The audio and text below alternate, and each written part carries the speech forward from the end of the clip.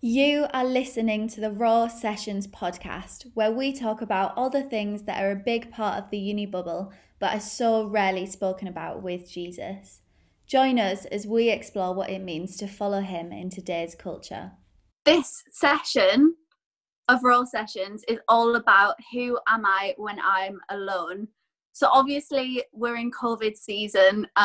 This is not what any of us have expected, I'm pretty sure. And so we thought it'd be a really good idea to just talk about that. There's lots of stuff going around in terms of different content, different churches are doing it, because we recognise that this is a really different way of life than we're used to. It's a different way of student life than we're used to as well. And also I want to preface all of this chat. This is the Raw Session, so we want to bring high challenge about things that we don't usually talk about, but in no way are we trying to bring judgment or guilt or shame on anyone. And so if you do have any questions about that, please chat to us either at the end of this or in a different conversation. But we just want to get this conversation going so that we can keep discussing it together.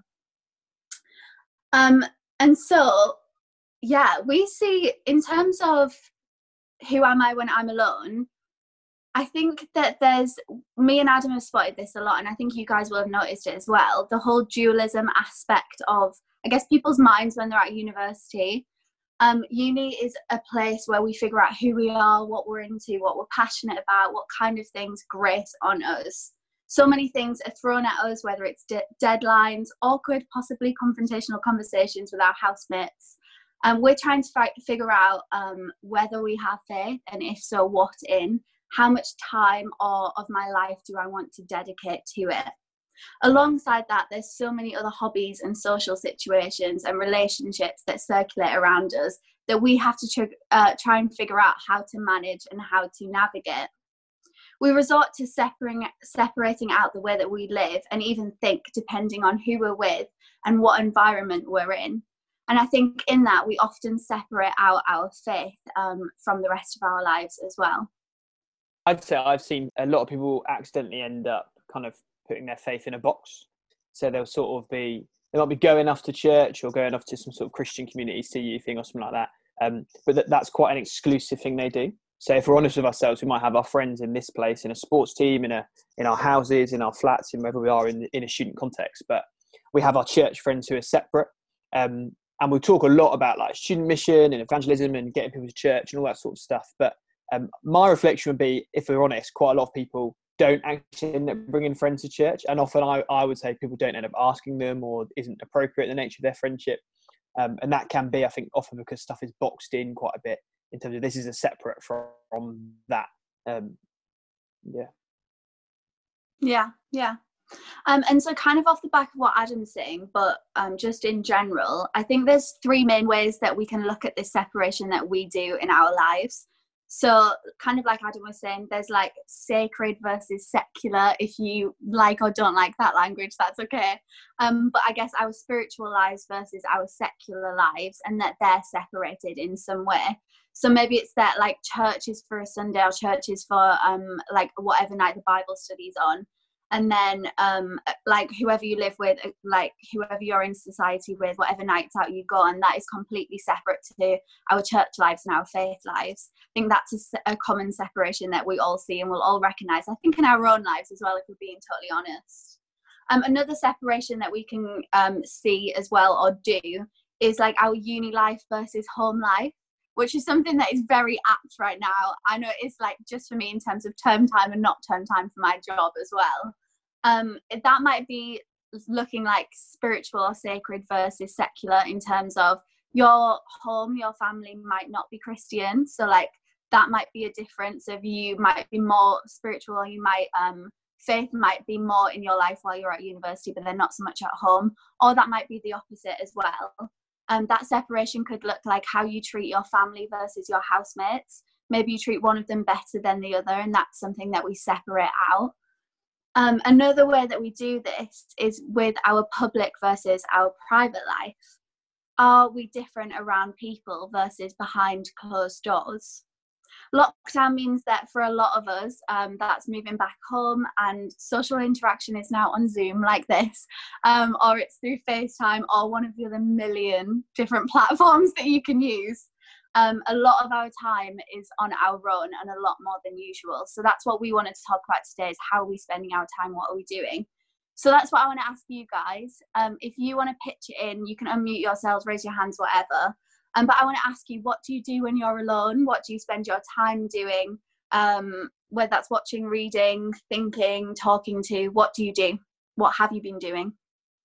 I think one of the things that I've thought about a lot in the past, before I would say like this period, but definitely in the COVID life as well, is like how I bring God into my like private time is like really important for me. So particularly when I was at uni, I used to find that you can go out and you do stuff a lot. Like you'd see friends, you'd go on nights out, you'd do society, you'd do uni, all that sort of stuff.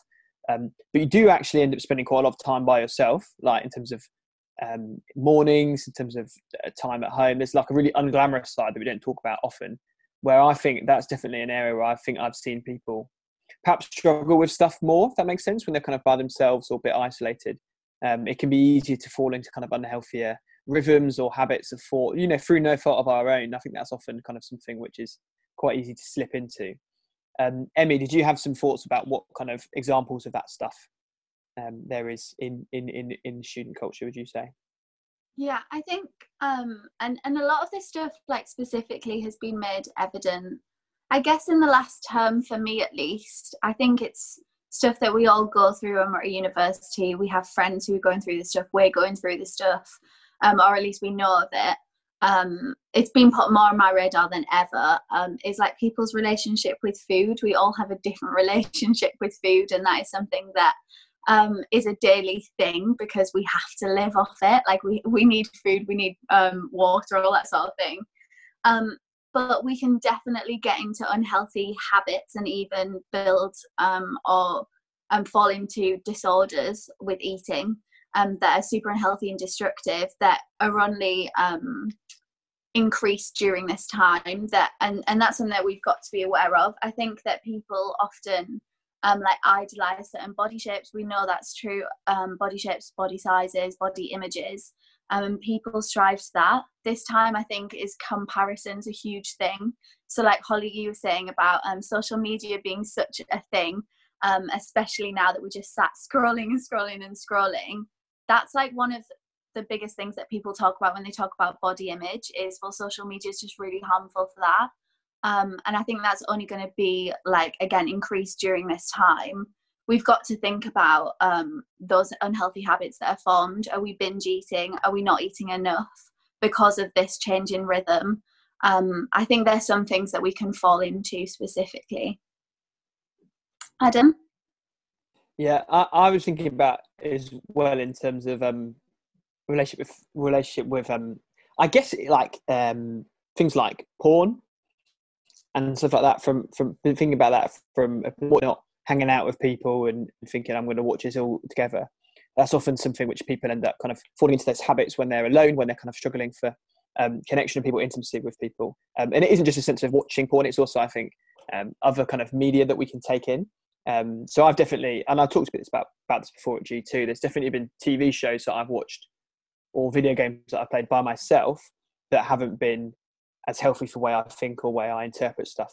So like the classic example for me was the TV show The Witcher that came on Netflix just before Christmas.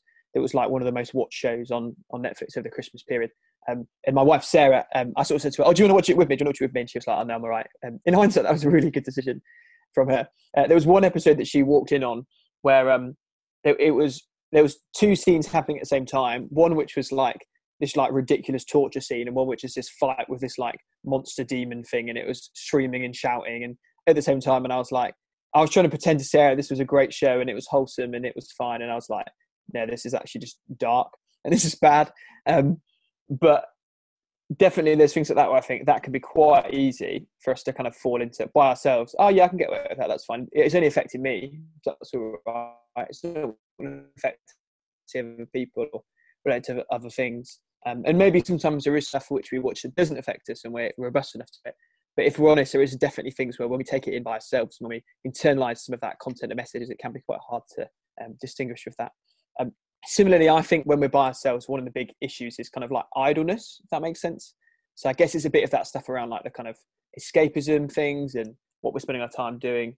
I love, Josh, what you were saying about kind of doing guitar, and Emily, I think you mentioned about drawing and painting, like those kind of creative outlets, as opposed to like shifting into, like you say, we've all been there. Like my screen time has gone through the roof since, in terms of my phone, since COVID, because you just find yourself on it more.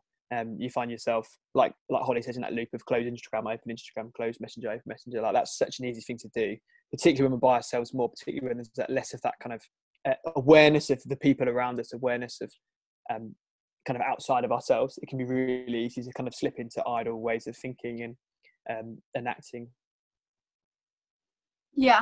And a final thought from me on just like, I guess, examples of things that maybe aren't the same in public or with loads of people as they are in private, or with fewer people behind closed doors, is gossip. I don't know about you guys, but this was something that was talked about a lot when I was a teenager, but wasn't talked so much when I came to university. And yet it's always threading through, because we talk to different people, we meet different people. If anything, at university as well, we have different opinions and we meet different people than we ever have before. So obviously we're going to have different opinions, which can easily turn into judgments. And especially because we're making some of the time better friends than we have before, and feel more comfortable with people because of like life circumstances. We feel like it's easier to talk about, even if it's negative stuff. So I think gossip's one that that is something that we kind of always have to address with ourselves. Of, am I the same in front of a whole room of 50 people from different backgrounds, cultures, friendship circles, as I am when I'm either on my own thinking about people during like scrolling down social media, or like with a few friends behind closed doors sort of thing. That's something that I think does change, that we've got to be aware of when going into that. And like Adam said, with he was talking about idleness and sitting and scrolling and all that sort of thing. I guess sin like this, whether you like the word or not, that is the word that's biblical, that kind of talks around some of these issues.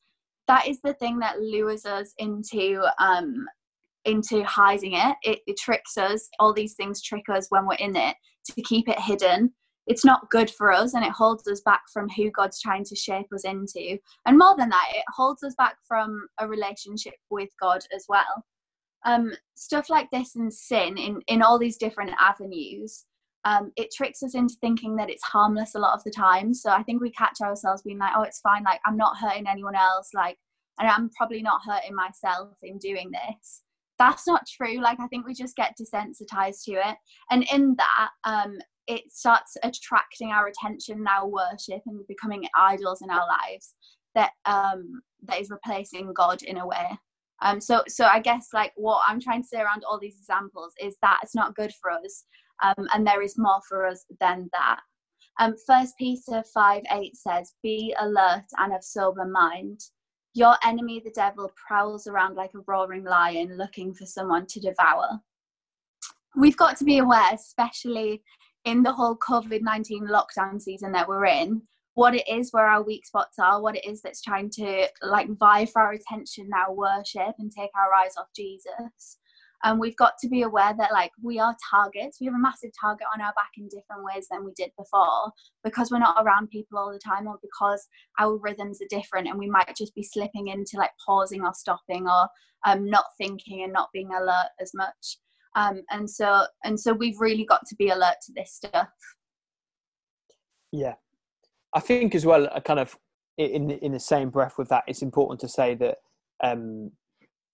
like the Bible speaks often of how God watches over us, and how God kind of is our ever-present help, a refuge, shelters us, that sort of thing. So there's almost a choice in that dualism sense of bringing God into those spaces of kind of quietness and loneliness and isolation.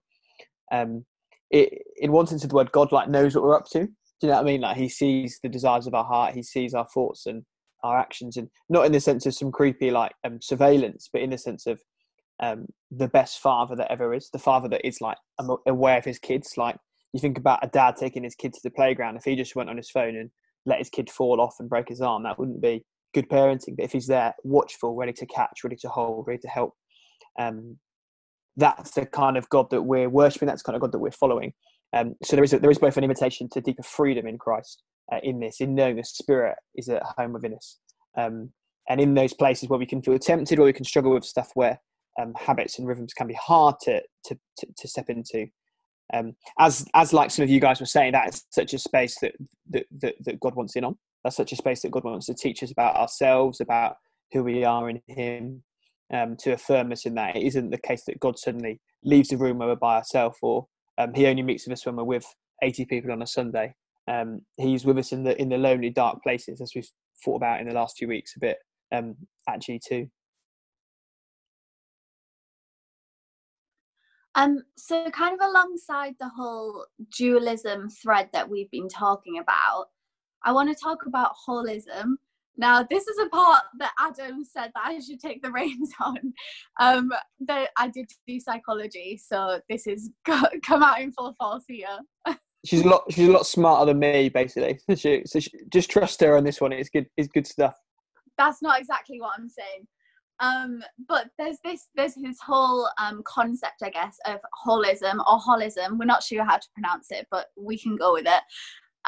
So it's this idea that that says a whole exists because its parts are intimately connected with one another. So you might have heard of the whole thing of like a whole is the sum of its parts. Well, holism says that a whole is greater than the sum of its parts. So like I said, this concept exists in different fields, whether that's in physics or in psychology. In faith, or I guess in religion, it's discussed a lot. And specifically with us in faith as human beings, it's saying that we can relate to many things with holism. However, through the lens that we're looking at today, it says that everything that we think, that we consume, that we do, or that we say all contributes to who we are as a whole, and that this whole is greater than just each part as its separate entity, if that makes sense. Does that make sense? Are you guys following along? Give me a thumbs up. We love it. So 1 Thessalonians 5:23 says, "Now may the God of peace make you holy in every way, and may your whole spirit and soul and body be kept blameless until our Lord Jesus Christ comes again." I think this verse points to holism. I think it points to holism in our lives. I think it says that yes, every like may our whole spirit, our body, and our soul be kept blameless. But there are also things that we have to be aware of, that the things that are parts, such as the things that we say we do, we consume, we need to turn those all back to one thing so that we are a whole that is greater.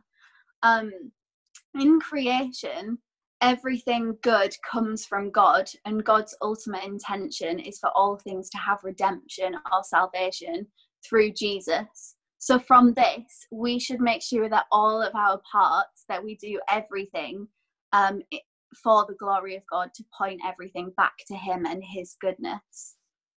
There's a quote I love in connected to that, which is there's square of our human existence over all of creation, over which Jesus Christ, our sovereign, does not shout, "That is mine." I love that as an image for Jesus being like, I'm in all things, I'm over all things, I want to be a part of every single aspect of who you are as well as what you do. Yeah.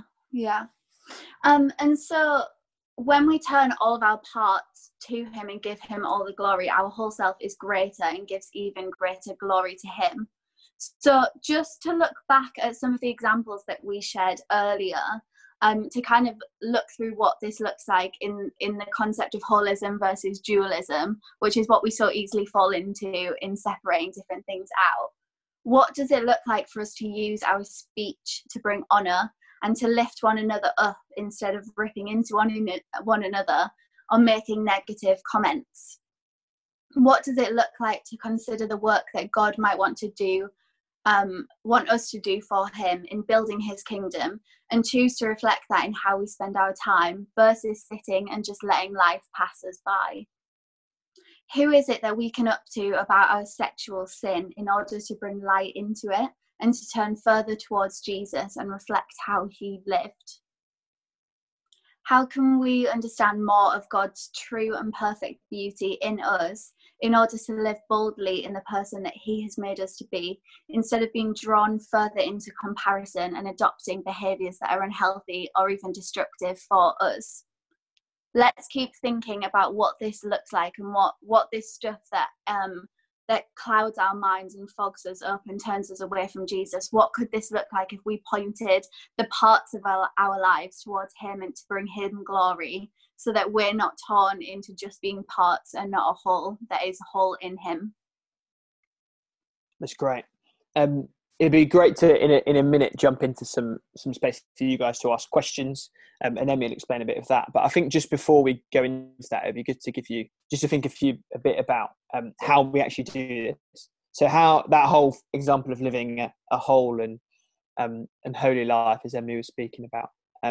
I don't know if you guys have seen the stuff that has been coming out with the Church in a Box things the last few weeks at G2, but I was struck in preparing for this, those kind of practices of the cave, of that kind of private place and quiet place with Jesus, is a real important thing in kind of changing our mindset, in kind of adopting more of what Jesus thinks about the word, in taking on more of what he said and how he lived, rather than kind of retreating by ourselves and not inviting him into that conversation. So there's a real distinction between like that kind of concept of just time by yourself, which is just fine, we're just doing it, and time by yourself intentionally seeking after Jesus, intentionally saying, you know what, God, I want to hear what you've got to say, I want to spend time in your word, I want to understand more of what it means to have your Holy Spirit making its home within me and more deeply abiding in me. So there's that kind of value of us almost like retreating with Jesus in that. And then as part of that, it's both retreating, but also in a sense of a going out, in a sense of, okay, how does this affect then how I speak to other people? How do I then, like Emily said, use social media well? How do I, particularly this time, how do I speak to people and honour people that I live with, that I might be connecting with over Zoom, over phone calls, over texts? And that kind of idea of the table that we looked at last Sunday, that space of almost taking what you've talked about and thought about in the dark into the light. So being able to share community with people where you confess things, where you're accountable, where your friends know what's going on inside of you. This is just so much of how Jesus lived. So much of Jesus's pattern of living throughout the Gospels is, it says throughout and time again, Jesus retreated by himself. Jesus went away to a quiet place. He found solitary time. And then from there, he went out to the crowds. From there, he went on a journey. He spent time with people. He spoke of the goodness of God to people. He freed people. He healed people, all that sort of stuff. But there's that combination of time by yourself and then going out, retreating, returning continually.